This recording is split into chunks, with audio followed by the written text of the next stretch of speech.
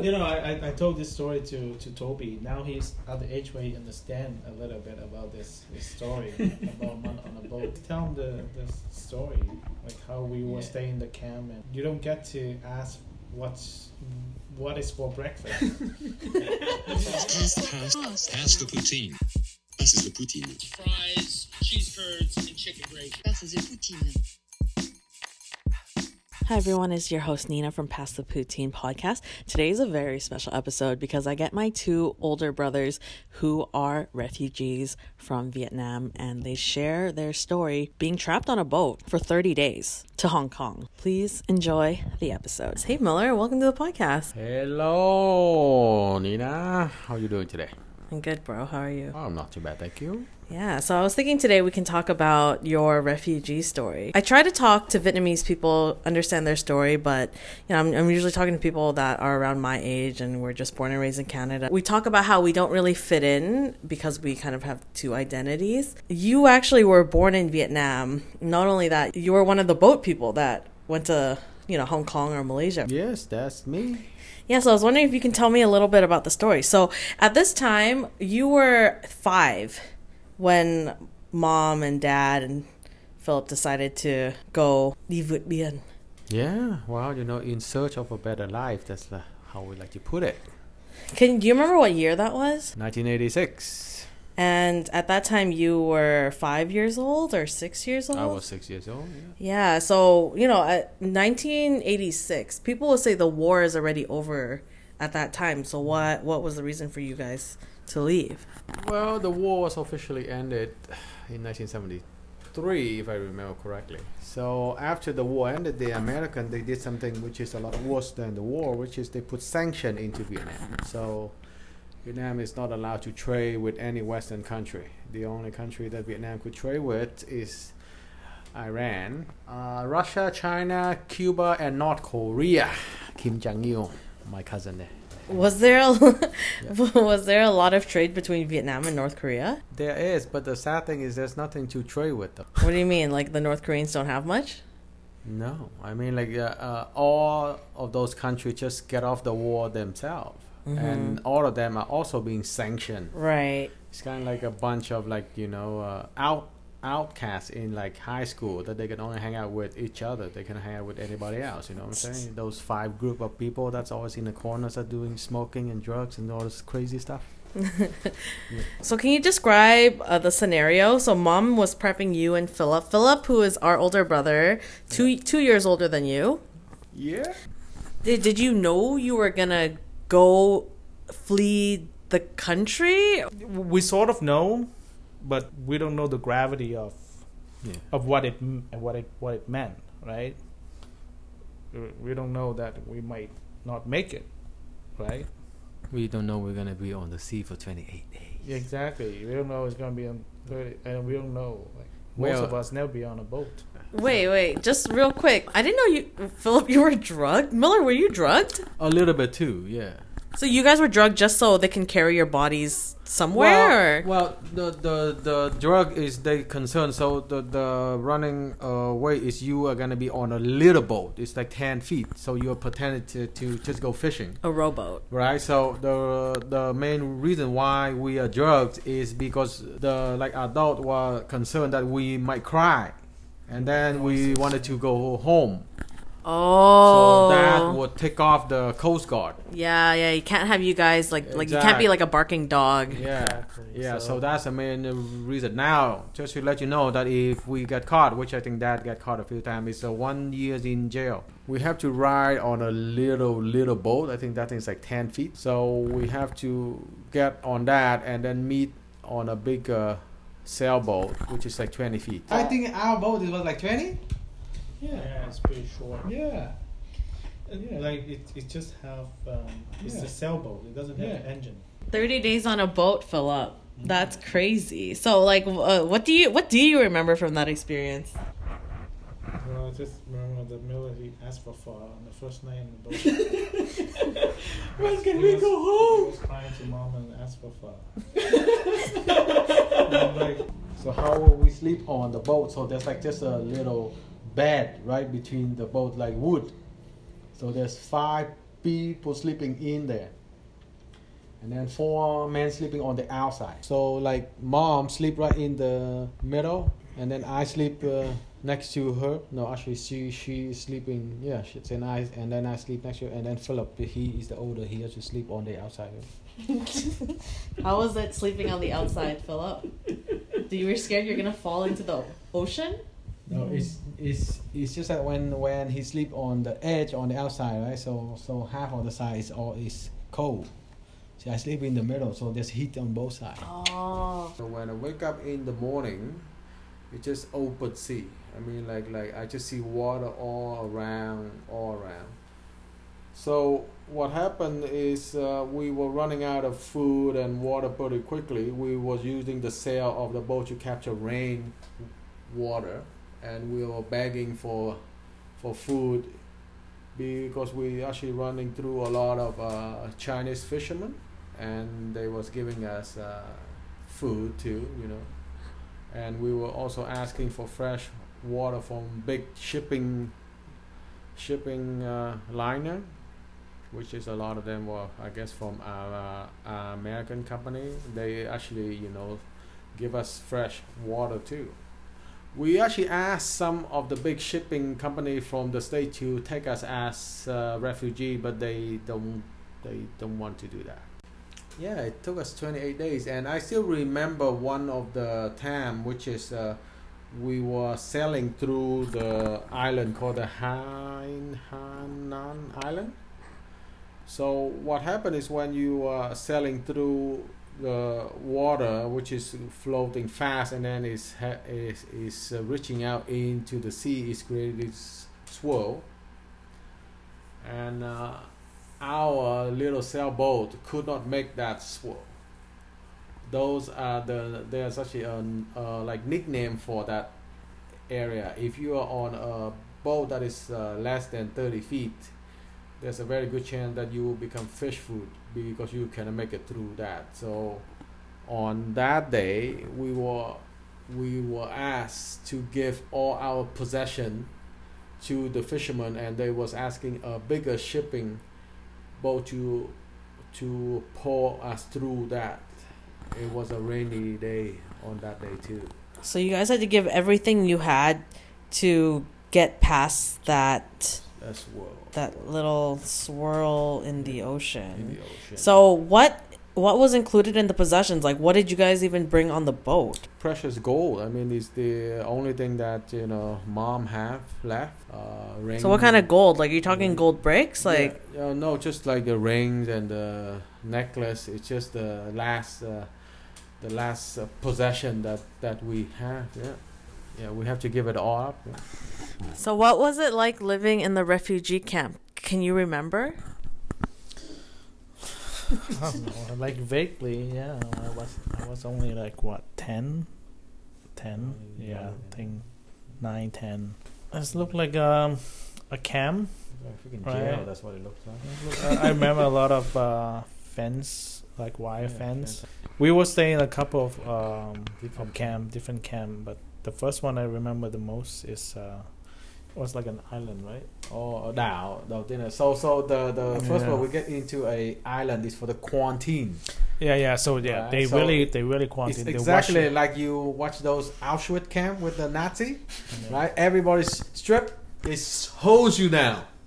Wait, naked with no clothes? Naked, and man and woman too. They let people see naked children? Naked, everyone.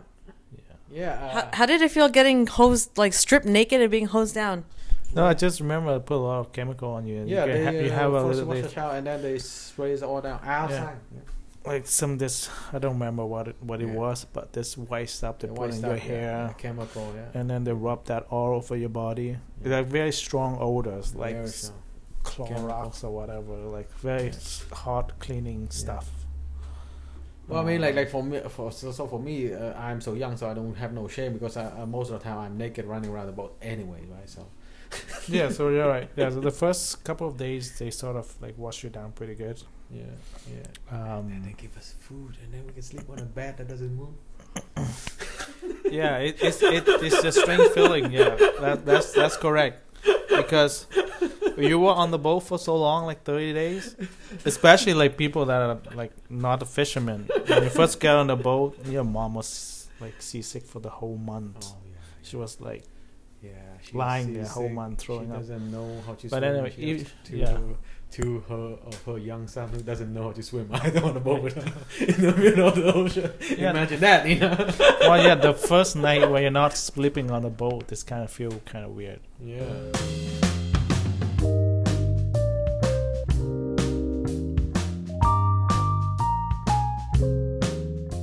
The four of us, we sleep in sort of, imagine two bunk beds sort of Pushed together. pushed together. So basically we have two adult, two kid with 9 and 7 Yeah. sleeping in one in the two bunk bed. So it's like So- a 4x8 sheet. Yeah, so we have people below us, people above us, and people beside us. Yeah. And it look like just a curtain that separate us. Yeah. So it's not like, you know. Luxurious. Yeah, yeah. And then It sounds like a hostel I stay in every time I backpack Asia. yeah, kind of like that. But Yeah. you know, the living condition is tough, right? I mean, now that looking back is, but then I think more importantly is the unknown, right? Of all the family that stay in the camp, like what's next for us, right? So some people stay in the camp for quite a long time. So Like, well, what are you considering long? like 3 years, 4 years. No, sometimes Wasn't that what happened to you guys? You guys stayed there for like 4 years. Yeah, but we were considered quick to move out of the camp because, you know, because we were a family. Now some people they stay in the camp for 6, 7, 8, 9, even 10 years, and a lot of them got sent back too. In a camp, I witnessed a fight. Like Yeah, it was crazy fight. I saw it in my own eye. Like there was a guy who got stabbed, It's like a movie. and his gut was like falling out. How he was running around with his gut with hanging his out? gut hanging out, and was grabbing a pillow. Like there was kid around to witness all this graphic sort of yeah, things. I can't even see that stuff in movies. yeah, I saw it too. Yeah, Yeah. there was a lot of fighting. Like after a while, I just get desensitized, I guess. And then the food there too. I mean, like people actually, so they get the food, I think, and then they recook it, right? I don't know if you Yeah, remember. They yeah, burn we plastic. recook it. So in a camp, imagine like a warehouse kind of, where there's like, you know, dozen of bunk bed in there. Like it could be 100 people in that like little warehouse, and people actually burning plastic. You know, those plastic bags as a source of fuel for them to recook their food because the food was so bad. And so yeah, people like inhaling burnt plastic, and not just one. They just, you know, those. So imagine those can, like you imagine like about, like the peach, like canned peach size, about, you know, I don't know, Like a larger size can. like a larger size can. That's what they use it to make like a little burning apparatus for them to. Like a stove. I remember you were telling me a story about how you got your English name Philip. Can you retell that story? Yeah, so I think there was one period where they don't have a classroom in a camp, so they put a bunch of kids on a school bus and they took us somewhere where there's actually a classroom. I think they only do that program for like 2 or 3 weeks. But anyway, you go to a class and then the teachers just sort of give you name, English name. So that's how I got my English name. It's kind of stuck with me. Why did she pick Philip specifically? Do you remember? I don't know. She just call me up and then say, "You're Philip." That's it. I mean, yeah, I And- don't remember. And decades later, you're still Philip. Yeah, kind of stuck. Yeah. But that was fun. I think that's the most memorable part of the camp is you get on the bus and you go to school, because as a kid that's feel normal, right? You go to school. When in Vietnam, you feel normal. So when you take that part out of a kid, it's like kid don't even know how go to school. It's just so. like I said, they only do that for like a couple of weeks, and then we go back to the camp, and then it's just a lot of free play. Yeah, so I think one of the interesting thing is inside the camp itself, we have quite a bit of services too. You know, there's like an underground loan sharking, you know, market. You know, you can trade oranges and for cigarettes and for food. Nice. Was there also underground like gambling? They do. Vietnamese people, man. Everywhere love you go, gambling. there's always that. There's always that the Asian and the gambling. Yeah. That thing goes hand in hand, and that usually at the end is what leads to all the violence. Yeah. That guy who got the guts, Yeah, he was probably like a dealer or Exactly. owes some loan shark money, hey? Exactly. Yeah, and obviously there's a lot of worse things that happen, Yeah. but because like we are only a kid, so we probably don't know. Yeah. Maybe at night there's a lot of things that's going on, a lot of shit going Prostitution. on that we don't know. But obviously, It's exactly like one of the movie in the Chinese movie. Supposedly, if you bring her on like apple, you can do whatever you want. yeah. So I mean, like Crazy. you compare that childhood to your kid that grow up here in Canada. Were there any significant events that you remember that happened during that time at the camp? Like anything that stood out?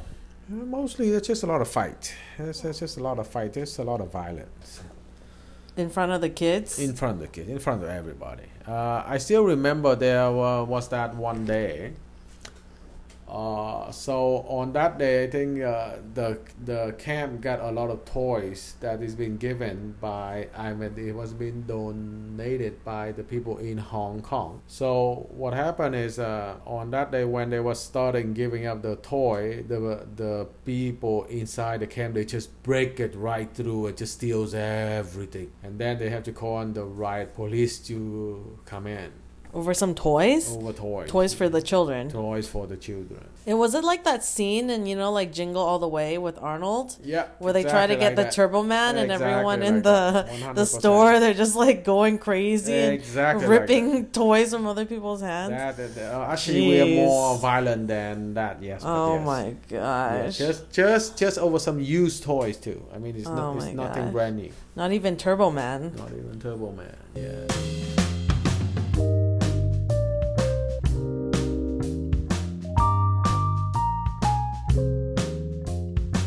How did you guys feel when you knew the end of the camp was happening and you finally got on the plane? Did you know it was Canada? Did you know what Canada was? So yeah, that is another memorable moment. For us, we got interviewed to go to Canada, and I still remember that day. Me and Philip and Dad, we actually went out to Hong Kong and buy suits. So you guys are allowed out in Hong Kong. Yeah, You just on- live in the refugee camp. Yeah, on the last year. Yeah. So the years before that, you're not allowed to leave? No, the year before that, you're not allowed to leave.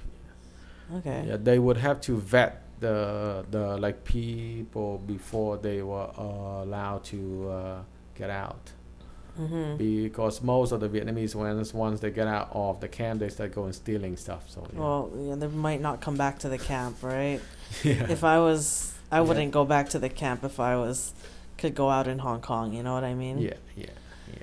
Yeah. Wait. So you guys went out, and then so you, Dad, and Philip went out to get suits. Yeah. Yes. So where did Dad get money to buy you guys suits? Oh yeah, well, our father, he was starting to work for the United Nations as a translator. Translate what to what? English to Vietnamese. He actually learned it himself with a dictionary In Vietnam, or where did he learn in Hong Kong, actually. it? Okay. Yeah, he was a very smart man, and he's also doing a lot of helping a lot of the Vietnamese with their paperwork too. Because most of the Vietnamese, when they went to Hong Kong, they don't bring any kind of identification, and the reason why they don't, supposedly, if they got caught in the sea by the Vietnamese Coast Guard, then they can just claim to not have a name, and there's nothing. So to spare the family of the embarrassment, because usually, if you bring any kind of paperwork, they will trace you back to your family, and then they will shame the family too. I still remember one day in the camp. So there was this guy who have a TV, and he is actually charging for the people to watch his TV. I think it's so me back in those days we don't have any money, so we were just sneaking around, staying really far to watch that TV, but we are not paying. Right. So what he did is he was throwing glass bottle at us, and At kids? Are you at kids? and I actually got cut on my I was actually got cut on one of those glass bottle Where'd you get cut? on the side of my feet. He was thrown on the ground, and it's just It's shattered. yeah. And then Dad found out. He was so pissed At the guy throwing the bottles. at the guy throwing the bottle. What and did then, Dad do? Our dad is super angry. Yeah, and super then- angry Vietman. And lucky for me, he actually went out and bought a TV. Dad? Yeah, Wait, when did he do that? yeah, which is like at the last year. And back in those days, a TV is expensive. I was just gonna say, It's like 3 months of wages in Hong Kong. why did Dad burn 3 months of wages at Hong Kong? He doesn't want to see his son got glass bottle thrown just because I want to watch some TV. Did you feel like Dad was that was Dad saying "I love you" to you? Of course, I mean, like, and then after that we were so popular, eh? Well, everyone wants to be your friend now, exactly. right? You're They the all dudes wanna with the watch TV. But the only condition about that is Dad saying I'm not allowed. Me and Philip are not allowed to allow anybody to watch it. Why? Well, you guys could have charged people just like that other guy We did. could. Hustler spirit, man. could. Entrepreneurship. Yeah, we could. Why did Dad stop that? Dad should have recuperated his cost for the TV. Yeah. Well, I mean, like the one funny thing with the TV back in those days, you only have like 2 channels. So- Two's better than zero, right? Exactly.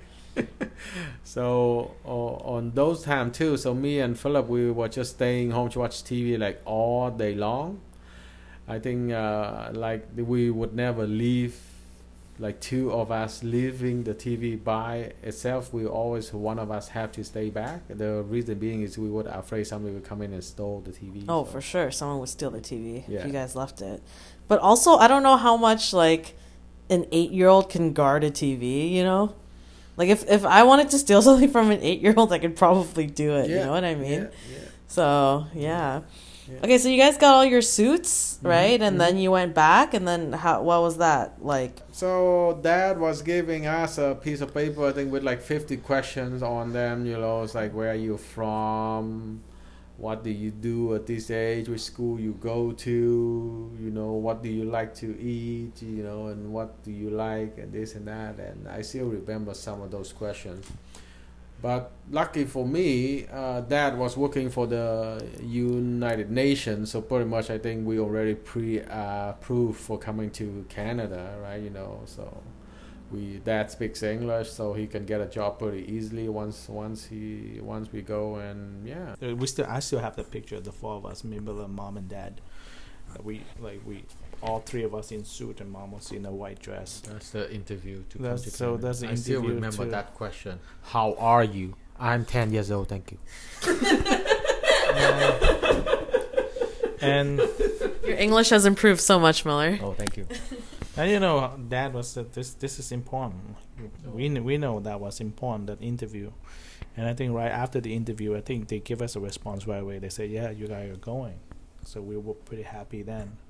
And I don't know, from that time until that month, weeks before we get to, I think we went to Montreal. So we were pretty excited to get on the airplane.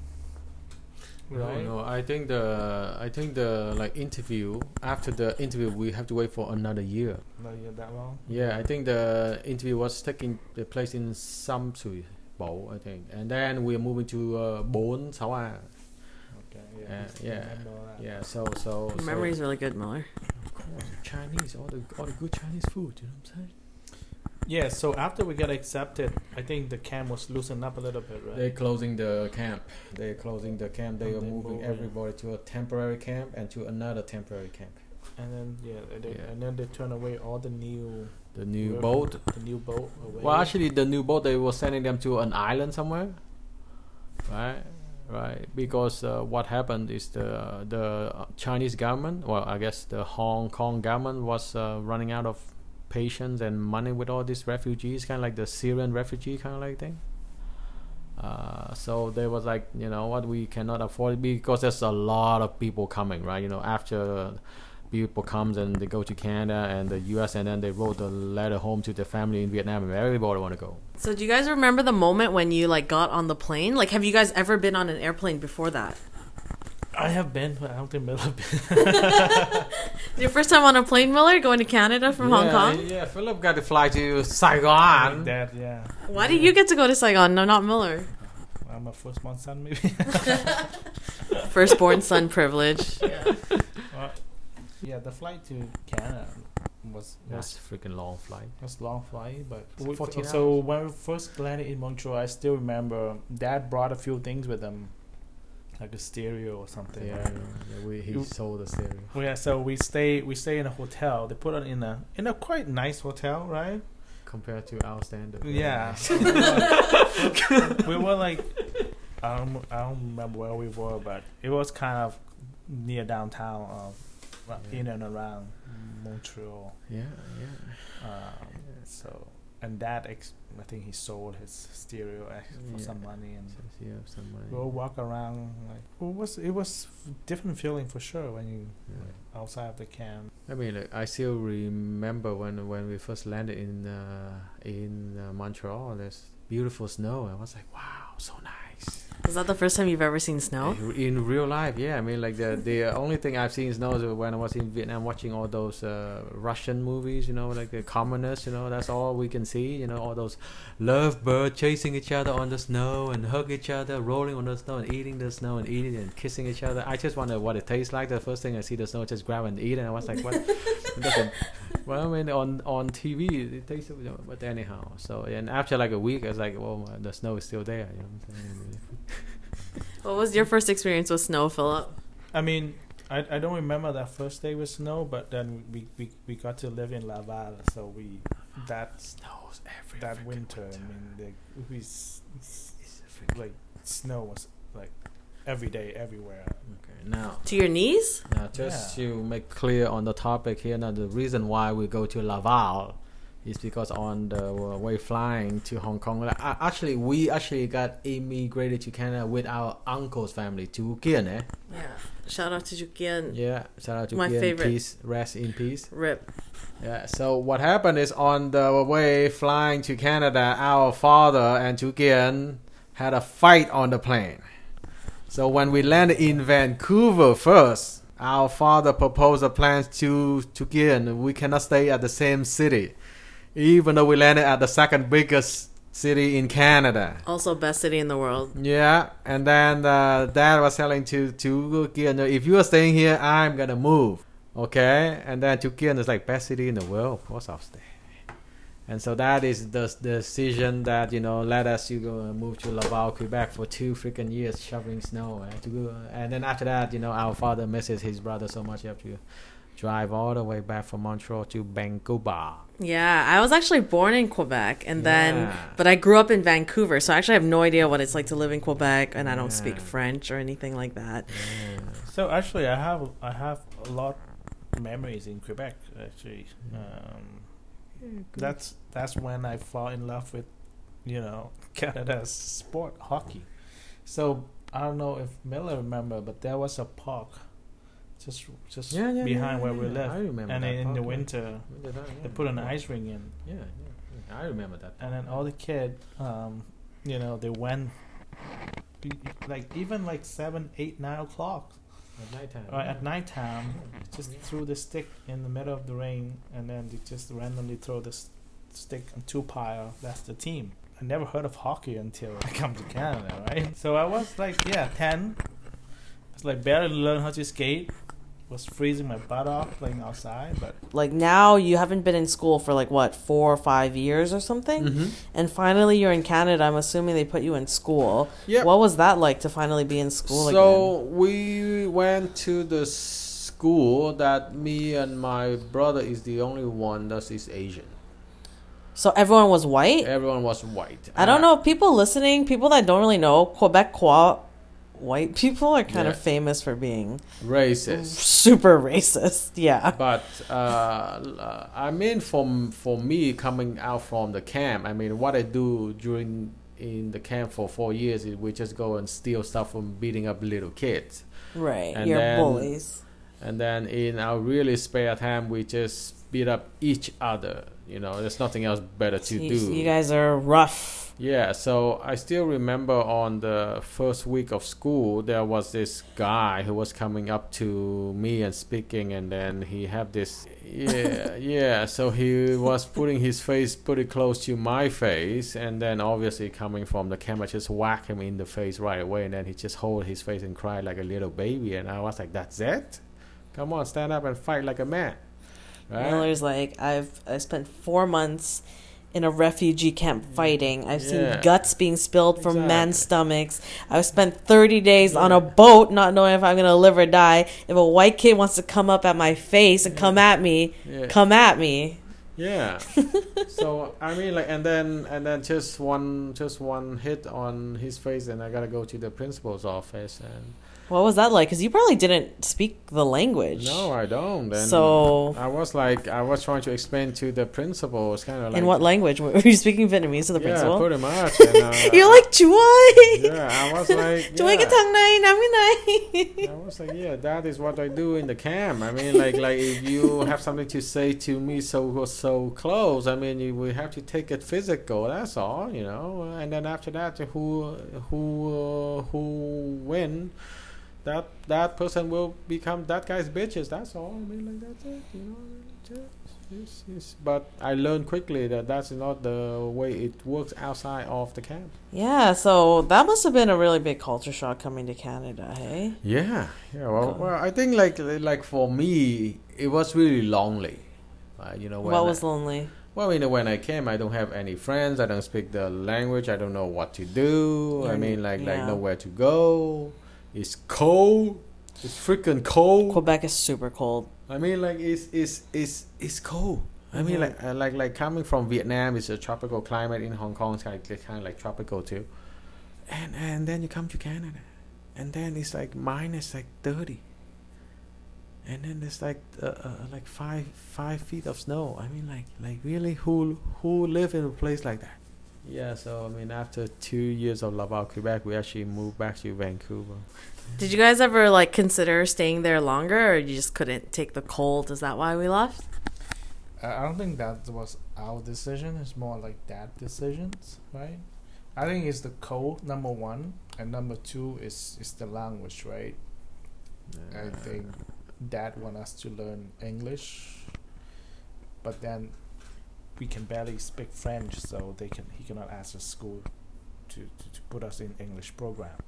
I think That's what I think. I don't know. I think there's one more reason too, because most of the Vietnamese refugees actually stays in Vancouver.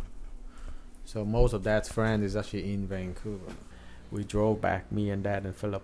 We drove The three of you guys drove from Quebec to Vancouver. Yeah. Where was I? You were flying, Nina.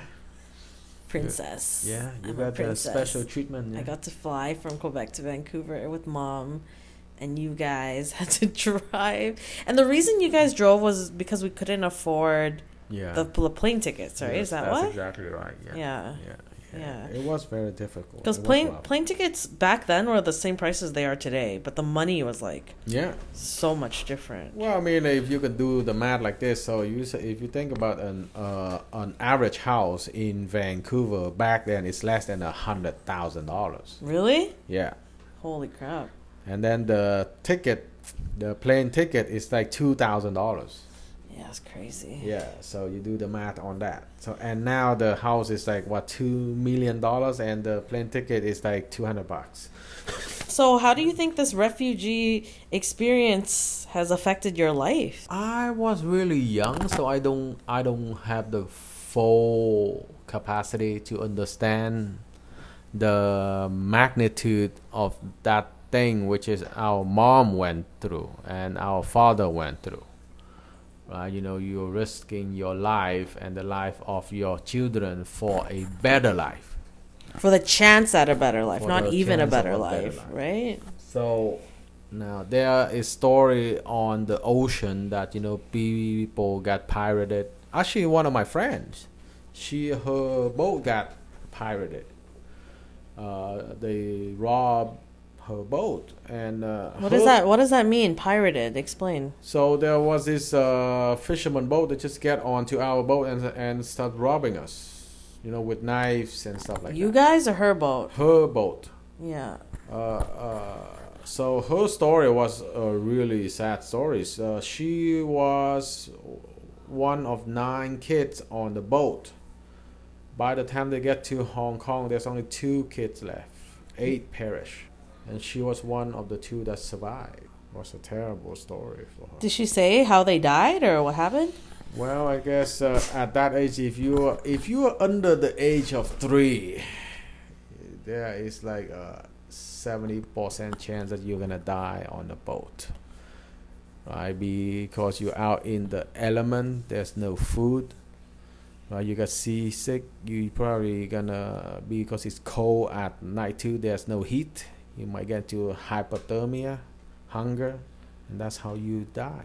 There's a lot of story like that, which a lot of people they don't understand. Did anything else affect you now as an adult looking back, or? Well, for me, it's a part of my life. I was really young, so it doesn't affect me that much. For me, just like a boat ride 35 years ago. I mean, like, I still remember the boat ride and the jellyfish, and I miss the food, Vietnamese food when I was on the boat. But since coming to Canada, I think so. I left in '86, and the first time I went back to Vietnam is in 1996, if I remember correctly. For me, I just have a memory of it, but it doesn't affect me. But for sure, for our mom and dad, it affected them, and any adult who were running away from Vietnam on a boat, because there's horror story happening on the boat. There is like rape, murder, like you name it, is all happening on the like bigger boat. Our boat is a really smaller boat, so there's less of those incidents. But I heard that there's like 300 people on there, and all kind of horror story, you name it, is on there. Yeah. Pretty scary. It's pretty intense experience, man. Yeah. Well, thank you guys for risking your lives and all the suffering so I can be a spoiled brat and be born and raised in Canada. Yeah. Well, I mean, like one thing that I take away from communism is don't be a communist.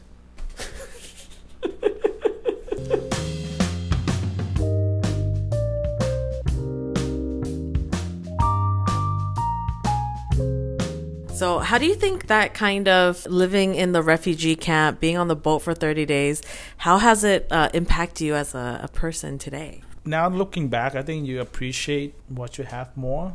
When you were in the camp, you just sort of, everything just happened. Like there's things going on pretty much every day. You see people fight all the time, stealing. A lot of stealing, a lot of stealing, a lot of fighting, is because you are putting people in such a confined space. Well, it just make you not to take things for granted, right? I mean, like I said, I was too small, you don't know, but you're thinking be on a boat like for 30 days. You never know what's gonna happen, right? Like we don't know. We were not part of that decision making, but you were just a kid. Your parents decide you go, okay, you pack, you go, and then. Thank you, Philip. All right, you asked for it. I'm gonna document all of this. I'm gonna write our family a Bui memoir, pass it down. Thank you, everyone, for listening to this episode of Pass the Poutine podcast. Thank you to my brother Miller for sharing this really deep story. Yeah, pleasure is all mine. Yeah, and thank you, Philip, for the sound bites. He's not here right now, but thank you to my other brother because this is it's a big thing. Anyways, I will see everyone on the next episode. Bye. Pass the poutine. Pass the poutine.